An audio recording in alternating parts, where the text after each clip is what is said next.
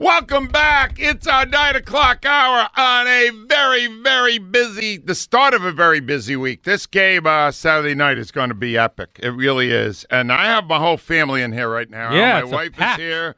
My grandkids are here. My son is here. And at some point, I'm going to work them all in because I got that new song. Oh, yeah. You do like the song, right? Great song. Yeah. In it, the song suggests that when I do retire, I will be driving my wife, Gail, crazy. Is that no, right? Isn't the more me, the better, Al? No.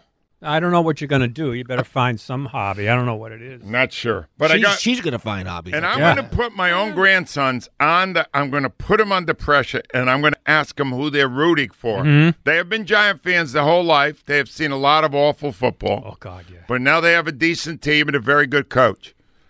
But blood is thicker than that. Al, Oh, yeah, their dad, yeah. No, their dad. I gave up on their dad. All right, we're going to try to work all that out in the next few minutes. But on the line right now is a guy who knows football inside and out. Yeah. Works for the Ringer, covers the Eagles. The great Sheil Kapadia is here. Hi, Sheil.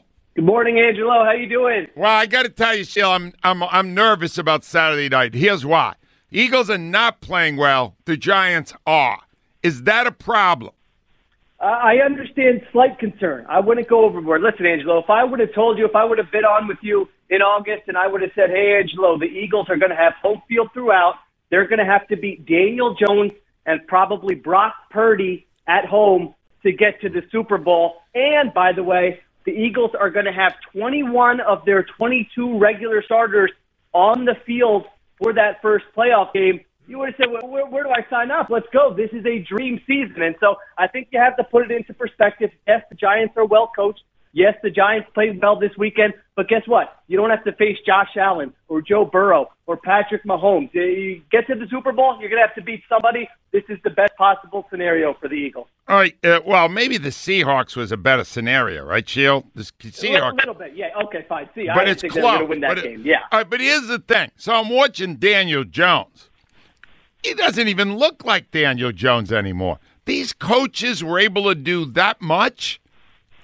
It's a credit to coaching, absolutely. I mean, his biggest issue was he had more fumbles than any other quarterback in the NFL from when he got into the league through the end of last year. And guess what? This year, he's not turning the football over at all. That's number one. Number two, they've kind of unlocked the athlete in Daniel Jones, which I think people were watching previous years going, he doesn't have that in him. And this year, he's running all over the place. I mean, we saw that against the Vikings. He ran for 78 yards in that game. So I think that's going to be a big key for the Eagles. You know, I think their pass rush can get home, but Jones has been coached that, hey, if the pass rush is getting there, you don't have to just sit there and take it. Just take off and scramble. You don't have to get to your third read. Make some positive plays. And so I think that'll be a focus of the Eagles' planning this week. All right, but see, this is where you're getting into the thing that frightens me the most, the strategy of Jonathan Gannon, all right? Because if Jonathan Gannon continues with his soft zone, it's going to leave lots of receivers wide open, all right? And that's one problem. And the second one is I have not seen him, take a linebacker and go, make sure that quarterback doesn't run amok. I don't think he coaches that way, and I think it's going to give the Giants an advantage. Do you see it that way? I think that's a fair concern. Listen, all the numbers, all the stats on the Eagles defense this year has been good. I tend to lean towards what you're saying. Do I trust them in a big spot against a well-coached offense? Let's see it. I need to see it in the playoffs because you're right. We've seen it. We saw it against the Cowboys late in the season where they sat back and played zone and Dak Prescott just tore them apart. I mean, look at the corners you have on this team with Bradbury and Slay against those Giants wide receivers who are playing better. But, let's be honest, that's not Justin Jefferson and Tyreek Hill out there. So I think you've got to be flexible. I think you need to adjust. But, yeah, I think if you're looking at this game, hey, what's your biggest concern? They might out-scheme you a little bit on that side of the ball. I mean, we saw them do that against the Vikings defense, which is not as nearly as good as the Eagles, but certainly the Giants did a great job, their coaching staff in that game. Give me a read on our coaching staff. What do you think of Sirianni, Sheil? I mean, I think he's done a great job. Any way you look at when he got hired, I remember they showed that video, the Eagles Twitter account, and I think he didn't even know if they had training camp here or if they went up to Lehigh. And I go, What's going on here? Did they rush into this hire? But, man, he's done a great job every time an opposing defense has shown something to slow the Eagles down this year. The Eagles have come back the next week with a counter, and they've lift the next opponent up. And so I think they've adjusted. I think he's done a good job keeping the players on the same page. And so I think you got to be happy with what Sirianni's done. All right, so I'm watching the game Saturday night, Sheil, and I'm watching a guy, my favorite coach or manager in all the years I've been here, Doug Peterson. And he brought that team back from 27-0. Should he still be here? Does it make sense to you that we let the one guy go who won us a Super Bowl?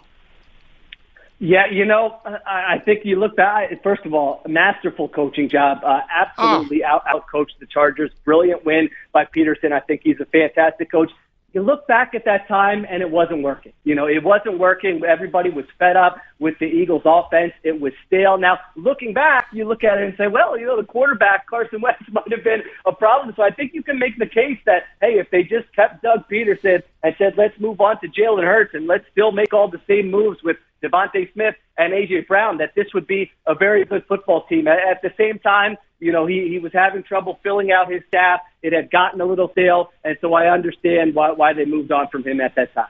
All right, if you had to right now, Sheil, pick the two teams that are going to be in the Super Bowl, who would you pick?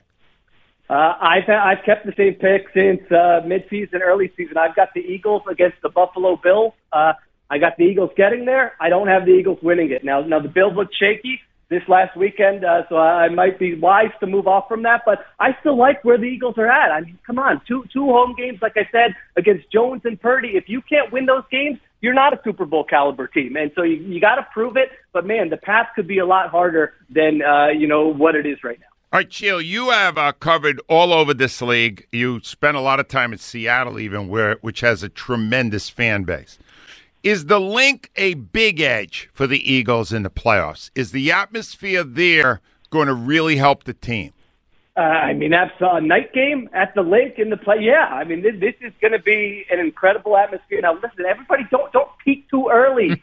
Take your time, get some sleep, get out there in the afternoon. You don't want to be around 4 o'clock saying, hey, somebody, go get me a water. I need to get ready for the next 3 hours and for this game. So that's my only concern, is that people are going to be so juiced up and get ready so early. But, yeah, it's going to be an unbelievable atmosphere, a night game at the lake. You couldn't ask for anything else. All right, one last thing, Sheil, as I try to mull over what's going to happen in this game.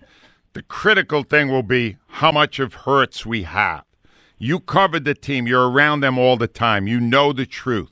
Give me a percentage, health-wise, that Hurts will be on Saturday night. It's a guess for sure. Obviously, there's been ups and downs. I would probably say maybe around 80-ish%. I think he got 2 weeks here to rest. He's only going to have to play one back-to-back week. If they get to the Super Bowl, he's going to get another break there. And so I think they were very guarded in how they used him in Week 18. But I would expect for this game, and I could be wrong, I would expect for this game on Saturday night, it's going to be go time, and you're going to see him running, and you're not going to have a protected game plan for this weekend. Again, could be wrong, but that's what I think you'll see on Saturday night. Rube, is 80% good enough for us? You think 80 will be all right? I was hoping for 90. Is 80 going to be good? I love 90. 80 will be fine. 80 will be all right. Okay. Sheil, we love your work, my friend. Thank you for doing this as always, Sheil. Thanks. All right. Thanks.